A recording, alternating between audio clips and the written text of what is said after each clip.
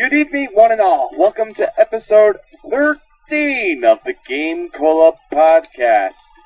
It's the unlucky episode in which we absolutely stop talking and you get to listen to silence for the next 15 minutes. My name... That actually sounds like the lucky episode. That could be it. Well, it's a lucky podcast because Paul's not here tonight. That's right. Paul's out tonight. But my name, as always, is Zach Rich.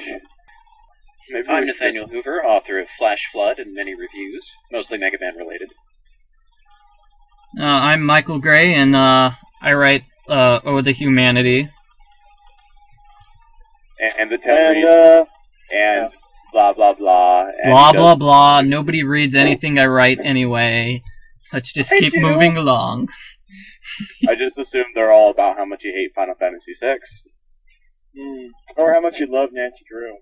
Yeah, we can bring that up in the final segment, because I finished playing Part 2 of Final Fantasy VI. It's getting better. Really? I enjoyed it more than Part 1. You're actually changing your opinion about a video game. I'm proud of you.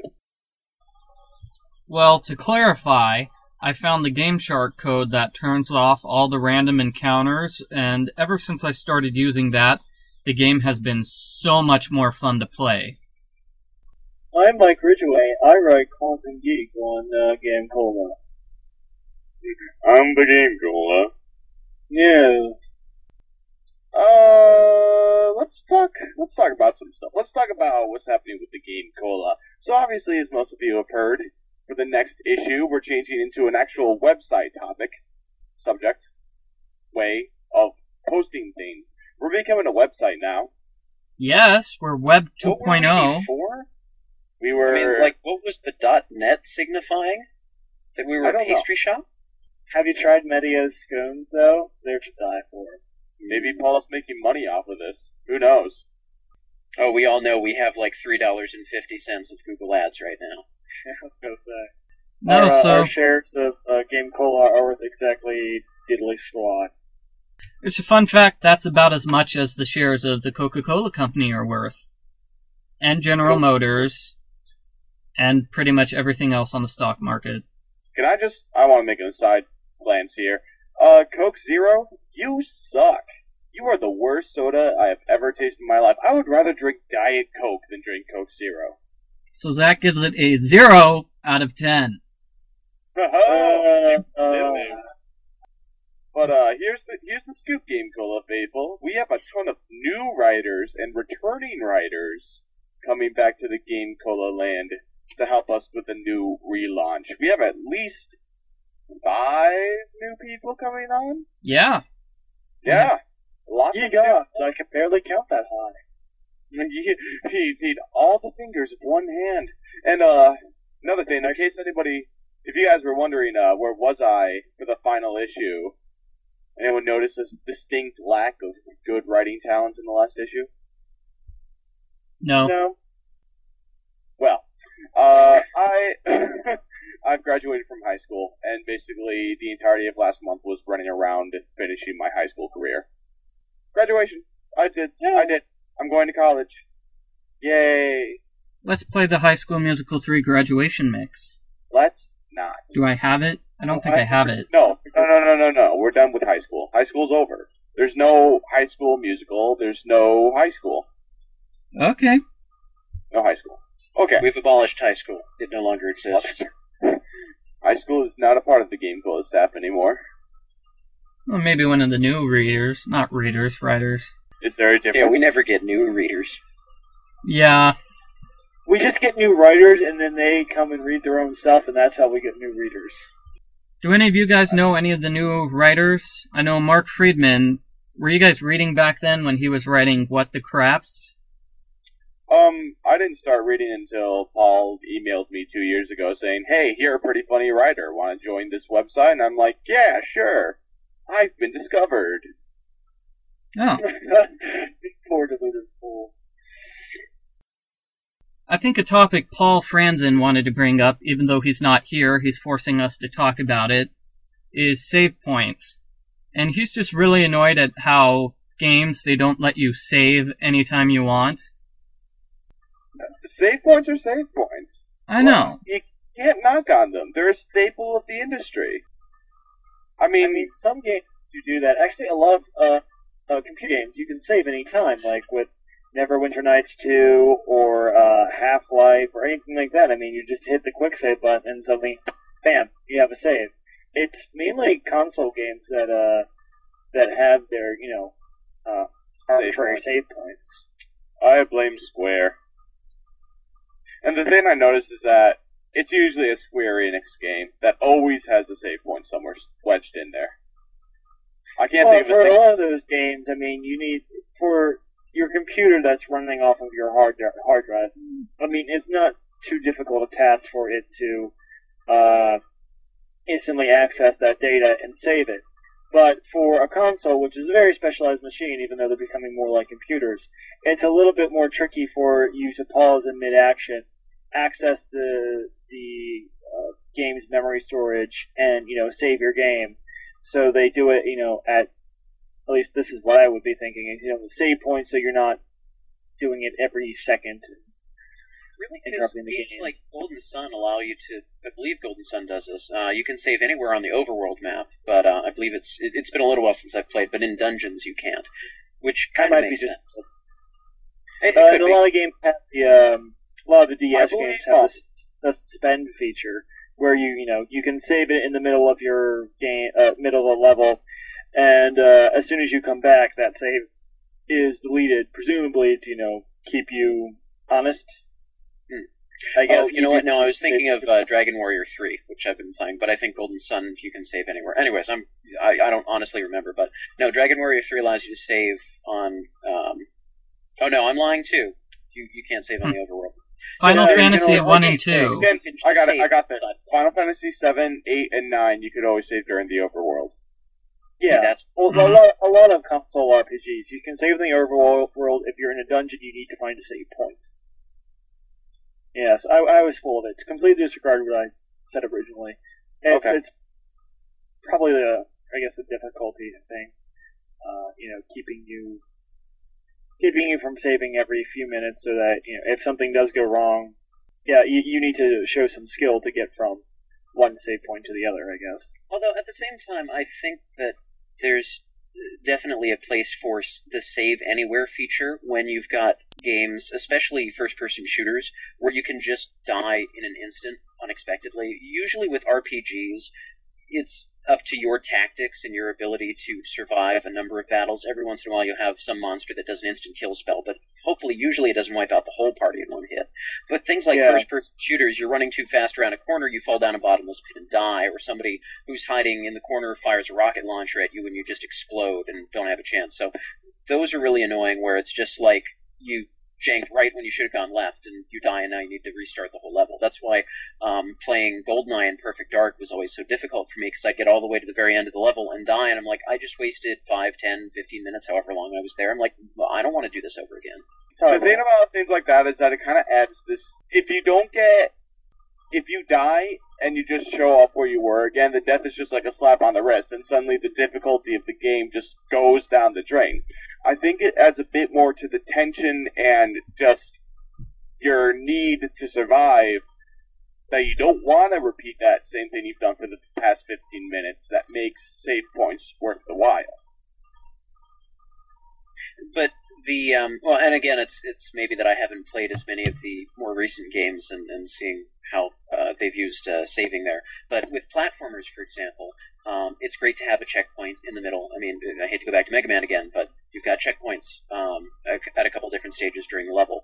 And if you were to be able to quick save at every single step, it really becomes too easy, because these are big challenges that you practice and you overcome.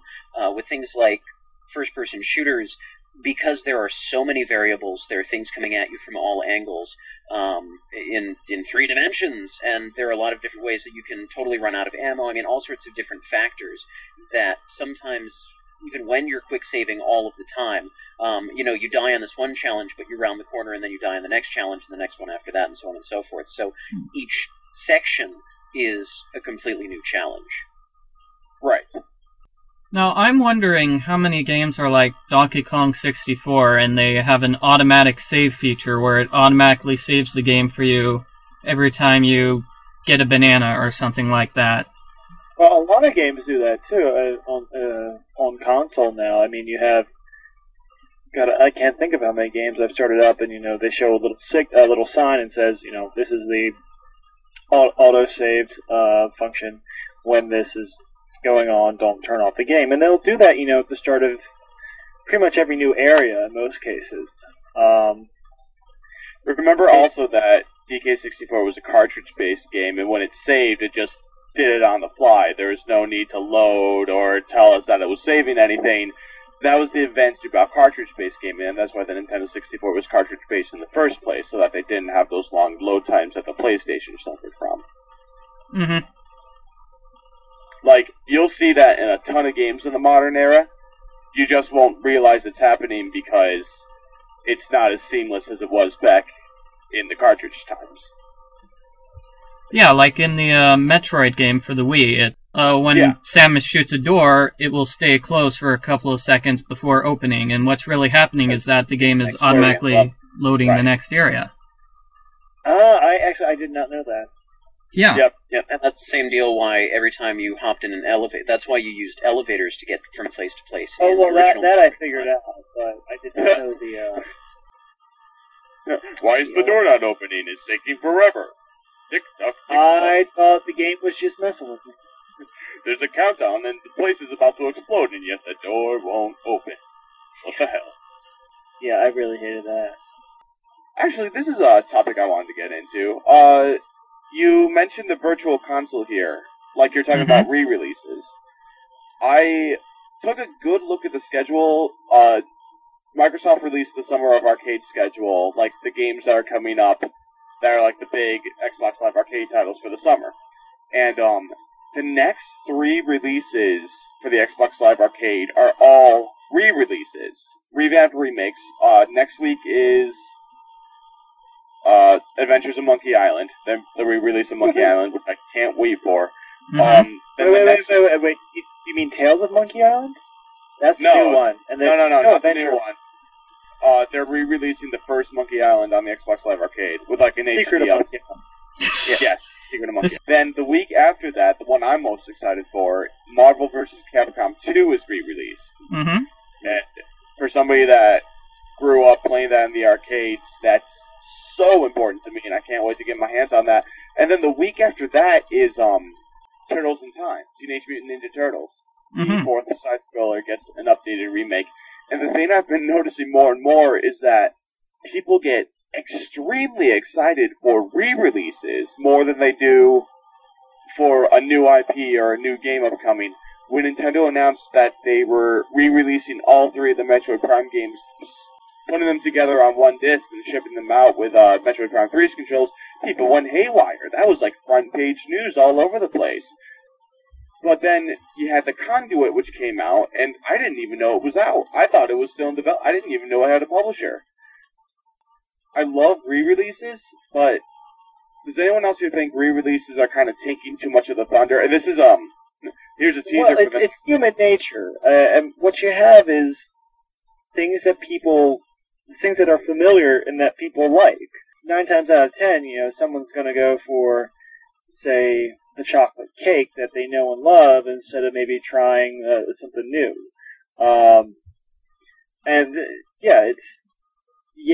I'd like to see more innovation, but I gotta admit, I'm kind of excited for these things too because, you can never underestimate the power of nostalgia to motivate people's buying power. There are plenty of people who didn't have an NES or didn't have a Super Nintendo or didn't have this or that or whatever system.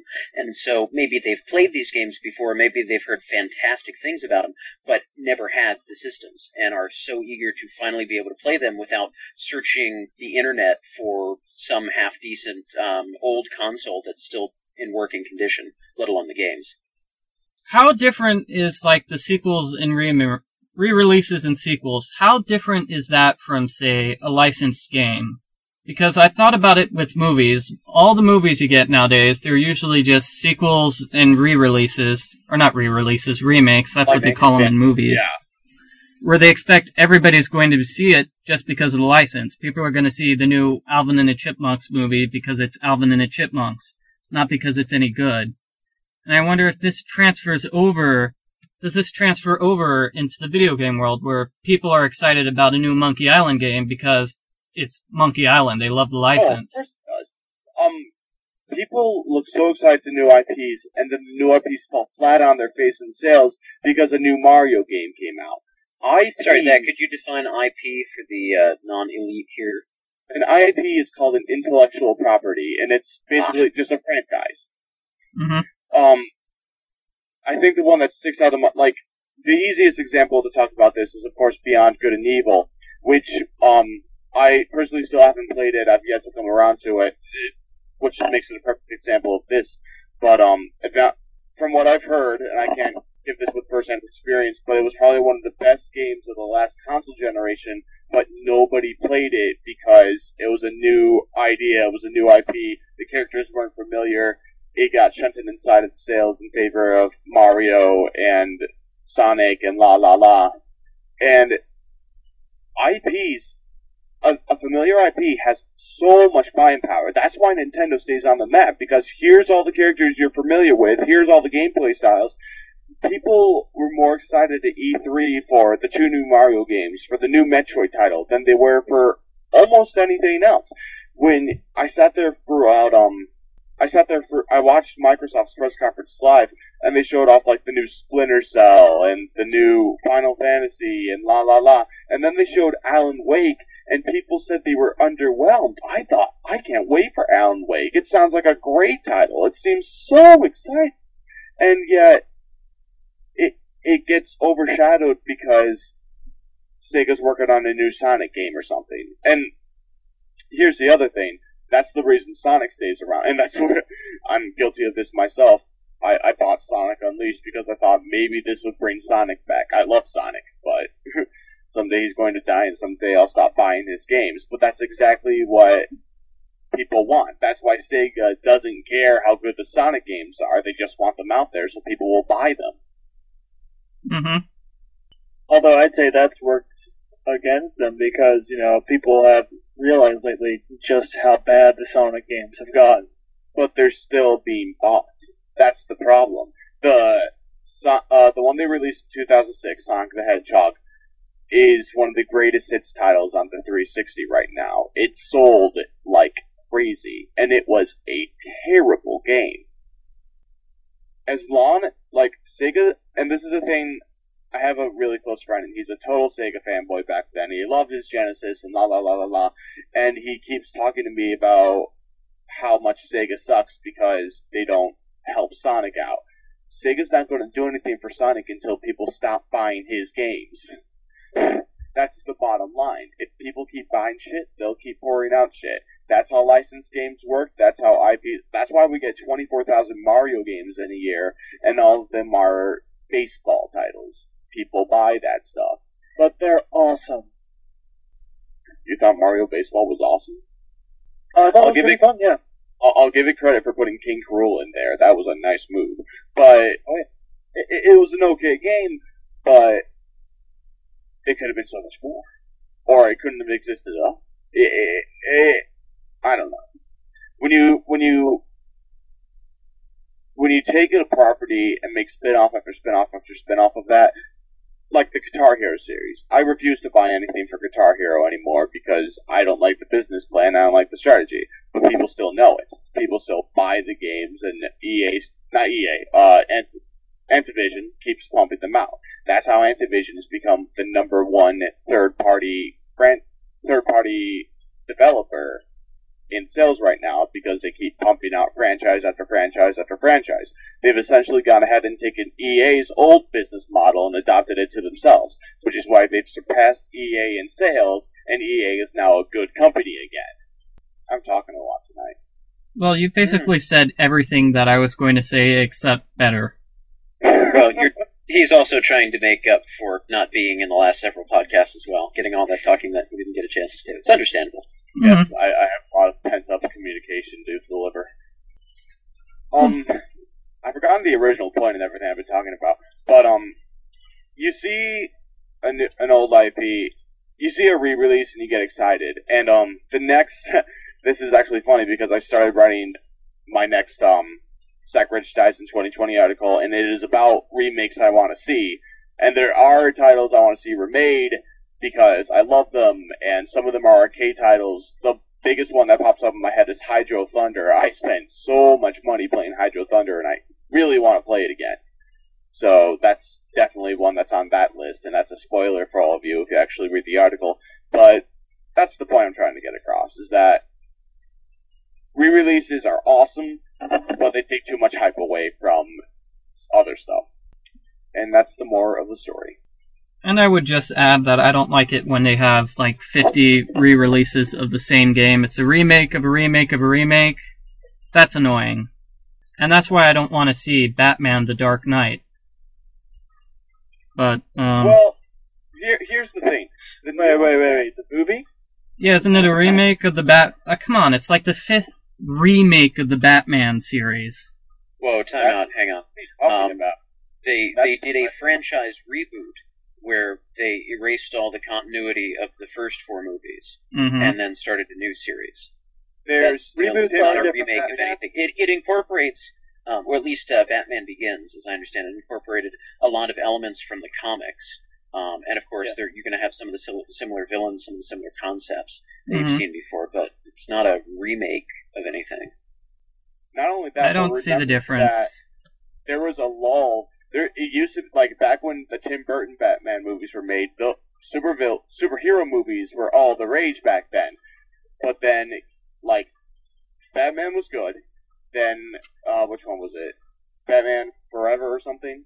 Then the second one was good, but it wasn't as financially successful. So they handed the reins over to another guy who made the next 2 movies, and he made Batman and Robin. And that horrible. That's right, Bruckheimer.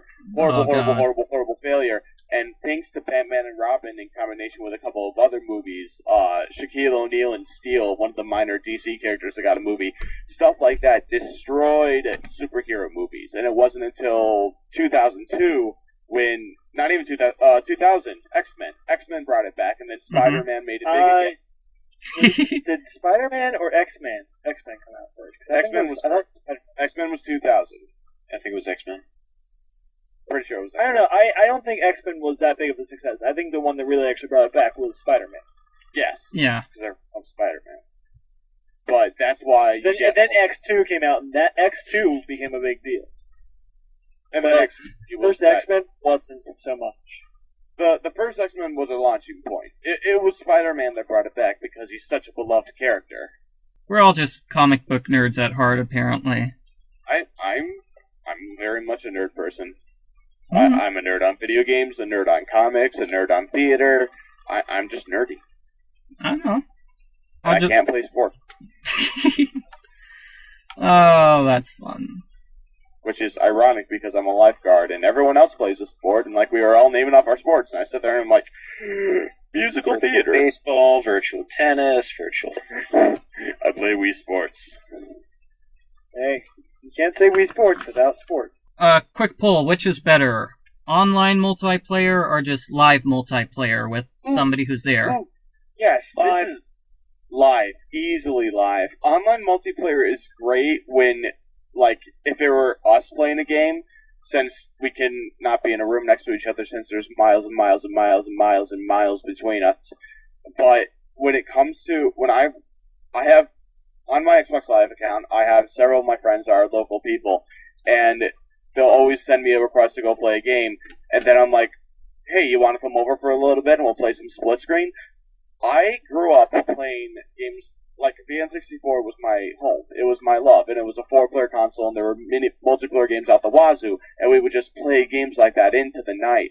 And that sense of familiarity and homeliness that came with it is lost on this generation. Homeliness. I just made a word. Homeliness means ugly. Really? Yeah. It's more like a euphemism than... Well, if you say, someone is homely, that means that they have a great personality. I love sitting there with my friends and experiencing the game. I love playing split-screen multiplayer games. I have a TV big enough to do it where everyone can still see the screen. I love sitting there playing Halo with 4 buddies so that we're all in the room. And games like Rock Band, I hate playing Rock Band online because it's not fun that way. I mean, online multiplayer is fun. I'd rather do it in my room. I'd rather have my friends there with me. I'd rather see the looks on their faces when I snipe them from 15,000 miles away. That's what I say. Ditto. Yeah, for the most part, I agree with Zach. The online stuff is also easier. It is, easier just to pop online, hook up with other random people that are looking to play a game, and go from there. It's a little harder to set up, a bunch of people coming over, or even, 1 or 2 people coming over. But I agree that, having the person in the room is a much more satisfying experience overall. All right, so let's move on to the next major topic of the podcast. What games are coming out this month, and what games everybody is playing right now. I'll go ahead and throw this out there. Recently played through the Ghostbusters game. That was really fun. No, don't worry, no spoilers. I finally saw the movie. Great movie. Cool. The game is very true to the movies. It's very fun. It's very funny. The voices are well done. Bill Murray kind of sounds like he's asleep for parts of it, but he sounded like that since at least maybe Rushmore. It's because of Groundhog Day. He hasn't been able to sleep for like 2 years in a row. Oh, yeah, there you go. Michael, I was actually about to mention that, so. Sorry. That's doing thank you for Nathaniel's fitting me to it. lines. But it's very good. I highly recommend it. It's a little short, but it's fun, and I think it's got some decent replay value. I just have yet to go back to it. I've also been playing. I tried to play Tales of the Abyss on PlayStation 2, but oh god, it's so annoying. The characters, everyone, basically all dialogue is voice acted. The characters have really annoying voices. They make me want to take a drill to my brain to let the demons out. There's so much grinding, like level grinding and money grinding, and just the plot is not worth. What little plot there is not worth what you're going through, and also they have this really annoying way of railroading you through the plot once you get to certain areas.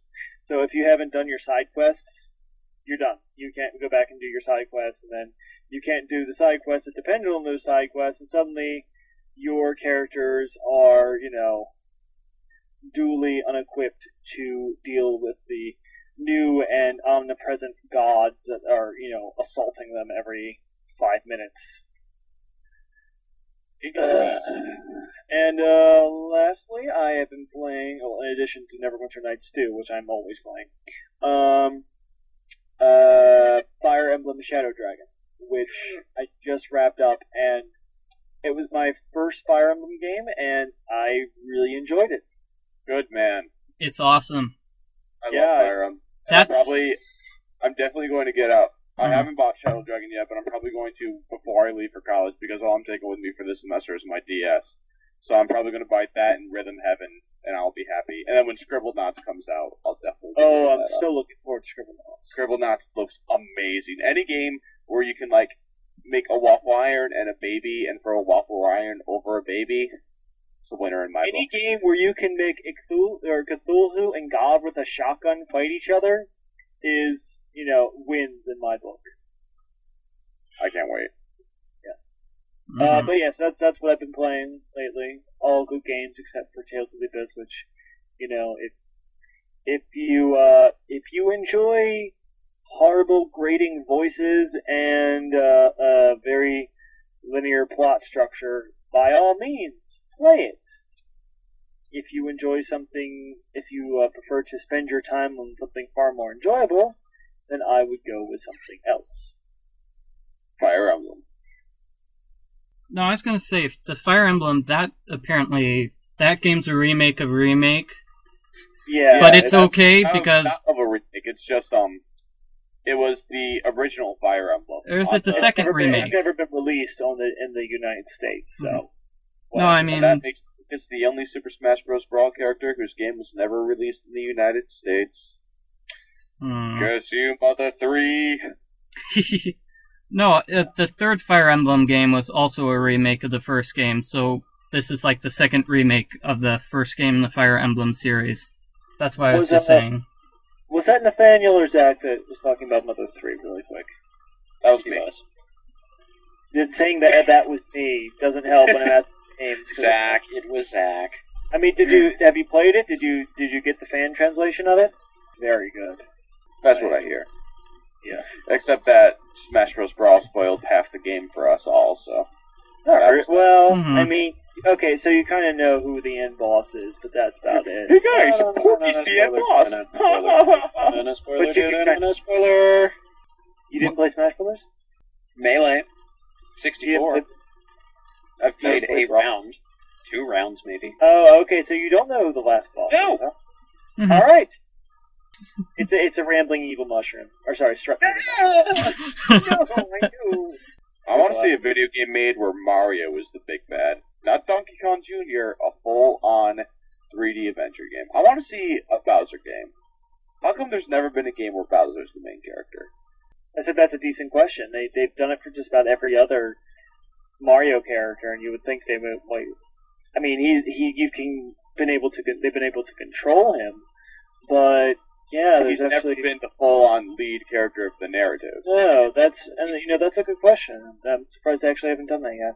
If you do something Bowser, in order for it to not be a generic platformer, or for it to be Bowser from Super Smash Brothers just walking through a normal Super Mario Brothers game, you need to do something really creative, like I think it was a Dungeon Master, or whatever the one was where you can build your own dungeons, where you'd have to be like in control of your castle, and then you can place traps to get at Mario, and maybe you need to go out and capture the princess. Like, I don't envision it being a regular standard game, because there are so many more things that you as Bowser can do, especially if you bring in like the Koopa Kids or Bowser Jr. or the entire army of Goombas and Koopa Troopas and all those other characters.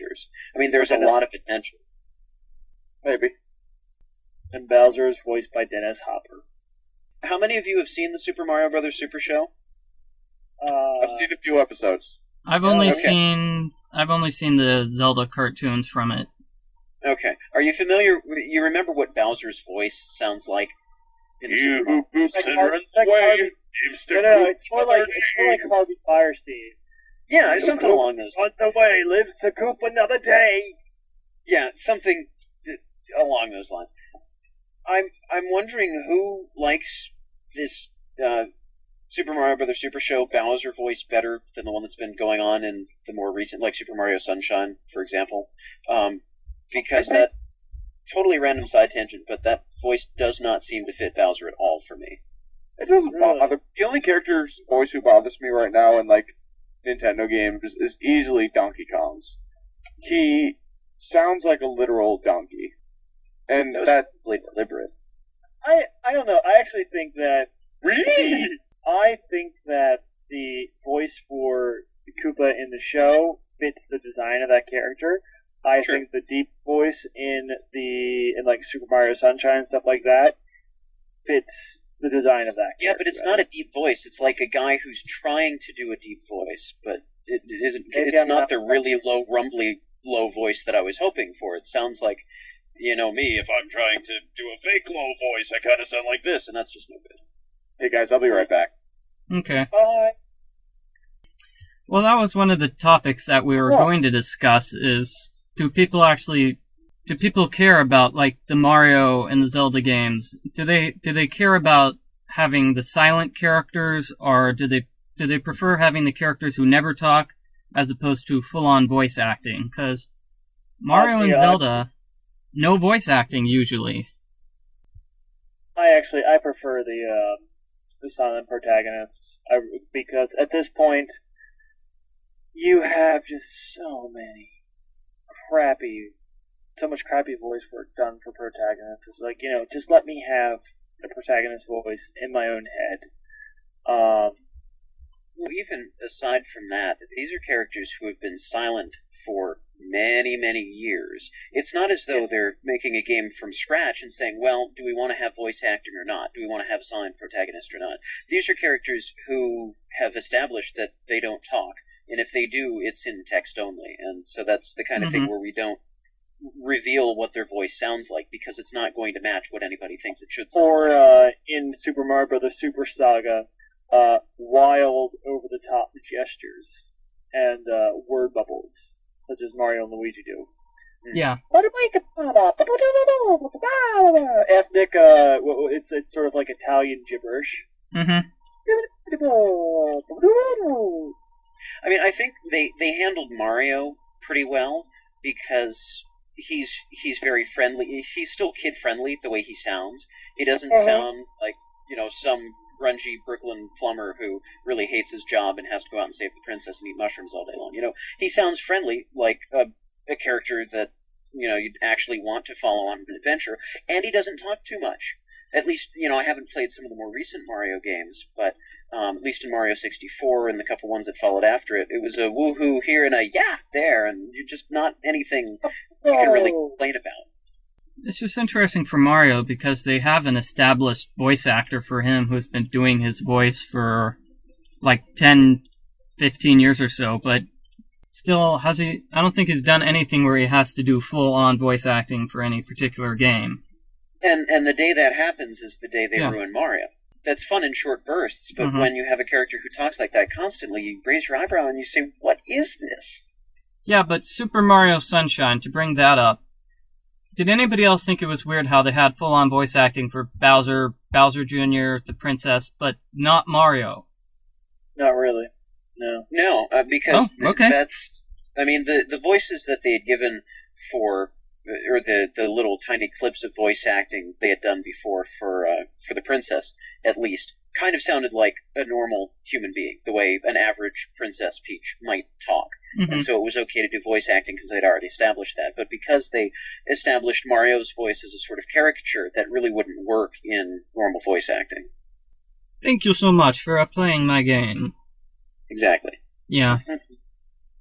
Okay, so Nathaniel, what games are you playing now? Well, Michael was talking about Tales of the Abyss. I'm actually playing through Tales of Symphonia with my girlfriend, and this is something that we've been playing for several months now, and the trouble that I've been having with it is that we'll play it for a couple hours, and then we'll stop, and then it'll be a few weeks or a month or two before we get back to it, and then we start playing it again, and have no idea what we are doing or where we are. It's at least handy that they have the in-game system that tells you exactly what plots are active and where you've been, and they've got a map and everything. But still, by the time you finally find your way back to where you're supposed to be going and remember all of the little plot details, it takes like an hour to get back into the groove of playing the game. So it's been sort of frustrating for a while, just because... Hey, Zach! Talking about Tales of Symphonia. It's been a little frustrating because we were at the part of the game where there were lots of running around, lots of little side quests, lots of plot-intensive things, and it was just very difficult to keep track of. Mm-hmm. But I started out really liking the game, and then after several areas started looking the same, and the plot became a little more incomprehensible, and the challenges were a little bit similar, and just all the things were converging to become sort of a mediocre or average game. And now, at this point, we're, I think, almost at the end of the first disc, and things are starting to pick up again and get more interesting and exciting. So I'm looking forward to the rest of it, because I really want to like the game, instead of just sort of be okay with it. What game is this? Tales of Symphonia? For the GameCube? I never finished. I liked it. I just never really finished it. The first disc, the first half of the first disc is kind of boring because it's not until like the big plot twist in the middle of the first disc where the story actually feels like it starts. But I enjoyed it. I just never got around to finishing it. That's all. I'll probably go back to it one day. And actually, that's Well, I've been I've been playing Dragon Warrior 3 for like 2 years now.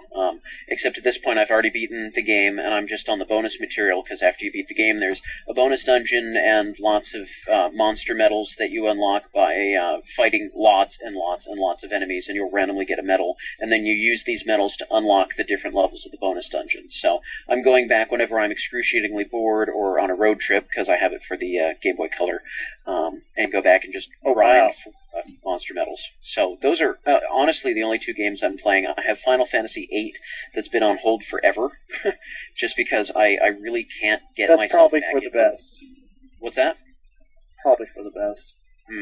Well, see, that's I'm having the same problem with Final Fantasy VIII as I was with Tales of Symphonia, is that I don't play it often enough, and when I do, I come back and say, where am I? What am I doing? Except there's no real... The map isn't terribly useful, because it's really convoluted to get around the map right now, especially with random battles. And it's also tough because there's no plot synopsis or anything. I've had to look up a lot of things because I'm like, they're talking about going to the witch's house. Where's the witch's house? Too many RPGs going on. I need some, like, platformers and stuff. Zach, do you want to say what games you're playing, or should I do it? I'll go ahead. Why not? Nah, you go ahead. I'm playing Nancy Drew, Ransom of the Seven Ships, which just came out, I believe. It's a cool game for 3 reasons. Number 1, it's got a pirate theme. You can't go wrong with pirates. Number 2, it's the triumphant return of one of the cooler villains from earlier on in the series. And number 3, you finally get to see what Nancy's friends, Bess and George, look like. On the previous games, you could only call them on the phone, and in this game they have full 3D character models for them. I'm also playing DuckTales 2 for the NES and the Game Boy. Good man. What else am I playing? I'm playing Quirk for the Game Boy, too. I've already written a walkthrough for it, and I was thinking of filming a video walkthrough just because it'd be easy to film. Okay, so that's all I'm playing. Alright, my turn? Mm-hmm. Well, Go for it. I've been playing a few games lately, and a lot of them for different reasons. Well, the first one, the one I'm mostly playing right now, I don't know if you guys know, my summer job, I'm a lifeguard. A lifeguard who doesn't play sports. A lifeguard who doesn't play sports, correct. And we've, the weather over here in New York has not been exactly, mid-July weather. In fact, I got home early today. That's why I was here on time for the podcast. We closed around 3 today, so I didn't exactly get to work that much today. But I've kind of... Eventually, days like that, we just kind of sit around doing nothing. And I dug up my old Game Boy Pocket and decided to start playing Pokemon again. So I started a new file in my Pokemon game, which, ironically, is the very first game I've ever owned in my life. I got it when I was 8 years old, and that was my first video game, and I love it. And, I've been playing some Pokemon Red lately. That's, Nice. Yeah, it's a fun time. It's nice to stroll back along memory lane. But, I played Pokemon for a while, and I actually had Pokemon Red. That was the only one I ever played. I got halfway through the game to, the Safari area, and then I realized, I don't have to catch them all, and I just returned the game for something else. But you gotta catch them all. And Paul will be really happy, and Paul's gonna kick himself because I'm talking about this. I bought, Salmon Max Season 1 on the 360, and I have been playing through that. I'm on the 5th episode right now. I'm on Reality 2.0, and it is definitely one of the funniest games I've played. I don't agree with the Mid-Boss article about there being no such thing as video game humor, because this game has left me in tears. That's how funny it's been. Yeah. I didn't expect it to be that good. It's incredible. And even though the gameplay gets a little old, and I can't really play it for long periods of time because I'll start to get tired because I'll be bored.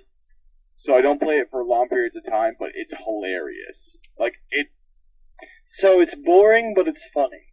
It's the gameplay, it's funny, but it's... I don't know how to explain it. Some of the puzzles, I played this not The puzzle, too terribly. that's the problem. Some of the puzzles are a little bit simple here and there. Some of them do get more challenging. Some of them are And don't make some it of them are fairly repetitive. Like, you need to use ketchup as the same That's plot what one device is- about 3 or 4 different times in almost the same way. Yeah, it's always ketchup. And it took me about 45 minutes to realize I needed to get ketchup on that cake. That was Well, a we've weird just one. spoiled a puzzle. Don't worry. Hmm. We're helping out in the long run. But yeah, I've been playing a lot of that. I really went ahead and spent a ton of money playing some Xbox Live Arcade stuff.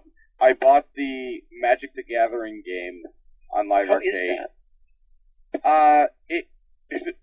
I'm a huge Magic player, and I have a few decks myself. Once again, nerdy. Yeah, The that's problem that's with- acceptable levels of nerdiness, though. Well, I'm not. Yeah, I just don't play it that much because most of the people that play Magic are like fat, overweight people that are creepy.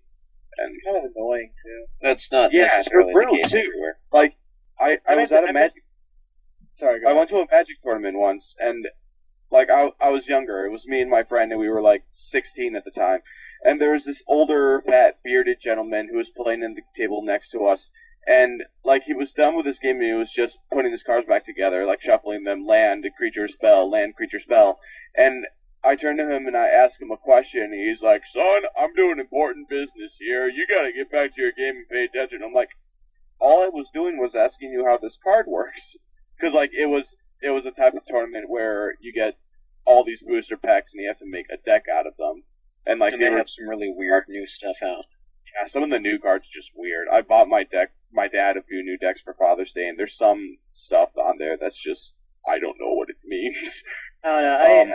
I played it a bit in high school, and then some of my friends introduced me to this game called Magi Nation that was really fun and a lot Do you simpler than remember- Magic. Do you remember the Magi Nation video game? It was I on the Game I Boy. know of it. I never played it though. I loved that game. That was a fun game. That was a The card there's- game though is really great because and I'll admit I've started kind of collecting some of the Pokemon cards, but I have friends who play that, so I was like, I'll give it a shot. But the great thing about Magi Nation was that you didn't have like energy. You had energy, but you didn't have to like tap lands or attach energy to your Pokemon. You had like it's almost kind of video game-ish. You had 3 It's lives based if on you think about it. Well, I think that maybe I'm not sure what was based on, but you had like 3 kind of mages that were your think of it as your lives, and a person would have to kind of burn you down to 0 energy on each guy, and you regain some energy each turn, but you used that to cast spells and to summon creatures and stuff like that. And it was very, very fun, easy to pick up, well done. And I haven't been able to look at Magic since without feeling nothing but scorn. Yes. But, so, going back to the original thing, yeah, the thing about the Magic game on the Xbox Live Arcade, you can't create your own decks. There are preset decks that you can add cards to, but you can't change the core deck. And that, Magic to me is all about making your own deck, making your own strategy. Responsibility, yeah. Yeah, like it's a collectible trading card game. You should be able to customize what you want. And that was the downer for me. It's fun, it's Magic, and you can play it online, but it loses a lot of what I love about it because I have a artifact elf deck that I love using, and the fact that you can't create your own deck on there just ruins it for me a little bit.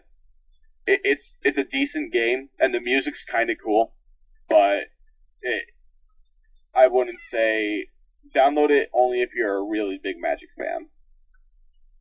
Good to know. That's what I have to say. What else? I bought Peggle. I think I mentioned that before, but I've been playing a lot of Peggle. I got addicted. Peggle is addicting. What else did I buy? I bought. Do you guys know? It came out a little while ago. Do you remember the dishwasher Dead Samurai? I think I've heard of it. Yeah. It started life as a community game, but people liked it so much that Microsoft upgraded it to a full-on arcade title, and it's just this side-scroller beat 'em up that's extremely violent. Look, like the blood just pours out of the bad guys, and it's hard and it's kind of cheap. It's not like a AAA title in my book, and it's not. I wouldn't say it's. It doesn't give you auto assistance. No, it's just a lot of it I don't like about it, but it's a fun playthrough. You should at least check it out. It's pretty fun. It's pretty cool. The graphic style is pretty interesting, and it's an okay game. I kind of liked it. And then there was one more. What else was I playing? I think I said this too, but Mass Effect. I keep on playing Mass Effect more and more. I finally got around to buying Bring Down the Sky, the expansion pack, and played through that. It's really You had to buy it? Yeah, it's a $5 add-on. I got the PC version, it was free. Loser. I don't like PC gaming. But yeah. So yeah, Mass Effect 2. Can't wait. That's my big game for next year is Mass Effect 2. Yeah. And yeah. So that's what I've been playing. Okay. I think what's next, or I think the last thing is what games are coming out, because we need to talk about the new Monkey Island game, right? Yay! Episodic gaming for the week. I am very disappointed so far with the new Monkey Island game, and it's not because I've been playing it, because I've been trying to get the demo version to work on my PC, and I keep getting secure ROM errors. I can't get the damn thing to work. Actually, during this podcast, Where'd you get your demo? The Telltale game site. Really? Okay. Yeah. I've been trying to get it to work, and I got nothing. And I've been, doing what they said to do. And, they say, oh, well, maybe you have some spyware or some viruses. I do not. My computer is clean, unless it is some new super virus that is undetectable by my myriad of virus software. So I had the same problem. Just throwing it out there. Although I only tried once, then I'm like, whatever. I mean, at this point, I'm just tempted to wait for the Wii release because I don't have to worry about friggin' secure ROM messing up my machine and my software. But that's your only complaint with it so far? Well, it has to be my only complaint with it so far because, I can't. Well, I mean, there's a video out there. You can read about some of the things that are going to be in it. You can read about the game itself. So, I mean, if there are things that you are not looking forward to, that's valid. I watched, like, a gameplay movie of the first few minutes. It looks funny and it looks good. I can't tell you from first-hand experience because I can't get the damn thing to run on my machine. That's my 2 cents on this issue. Okay. Hooray!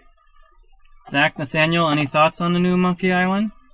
I'm excited for it. I don't particularly care for episodic gaming because I like to have everything all collected, and as I mentioned in a previous podcast, I like to have things in hard copy. So I'm going to wait until they collect it on a CD before I do it, which means that I need to wait longer than I might otherwise to play the game. But that's just my thing. And I'm really glad they're bringing back some Curse of Monkey Island voice actors for this. I don't know the full cast list, but Guybrush is back, which is super exciting to me because he's fantastic. Oh, yeah. And I must have, like, a problem with voice actors for some of the villains because, like I was saying with Bowser's voice, LeChuck's voice just doesn't quite sound right to me. Like, Curse and Escape sounded just fine to me with the LeChuck voice, but this one doesn't sound right. Voice actors ruin everything. Just the villains. I don't particularly care for Guybrush's new look. Like, I kind of miss the... I would have actually gone with any of his previous looks except for the one from Monkey Island 2, because the beard just, I think rightly so, didn't look right on him. And I think that was intentional, but it's like, I don't know, just doesn't quite look the same kind of Guybrush that I'm used to seeing. Holy crap! I just got Monkey Island to work. Yeah, so if anyone has any questions about this, I found a good way. Thank you, Internet. And Mr. Tobacco Rhoda on the Ghost Recon Advanced Warfighter message board. That's where I go for all my Monkey Island needs. Yeah, I know. So, who's on? Anyway, I will let everyone know what Monkey Island is like at some point in the future. Yeah. I have Escape from Monkey Island on the PS2. Yay! We don't talk about that. No, we just don't talk about the control scheme or the end of the game. Alright, everyone. Well, I guess we should wrap this up. Okay, fine. I want to go to podcast forever. This has been the Game Gola podcast. I'm Michael Gray. I'm Nathaniel Hoover, talking over Michael as always. I'm Michael Ridgeway. And Good. I'm Zach Mitch. Okay, good night, everybody. For our correspondents down below, good night and happy trails. See y'all later. Hi-ho. The Game Cola podcast is brought to you by GameCola.net, video game humor. The podcast participants tonight were Michael Gray, Nathaniel Hoover, Zach Rich, and Michael Ridgway. Podcast was recorded and edited by Michael Gray, with music by Michael Gray as well, because, well, he's the one who edited it, so he gets to show off how wonderful he is at playing the piano.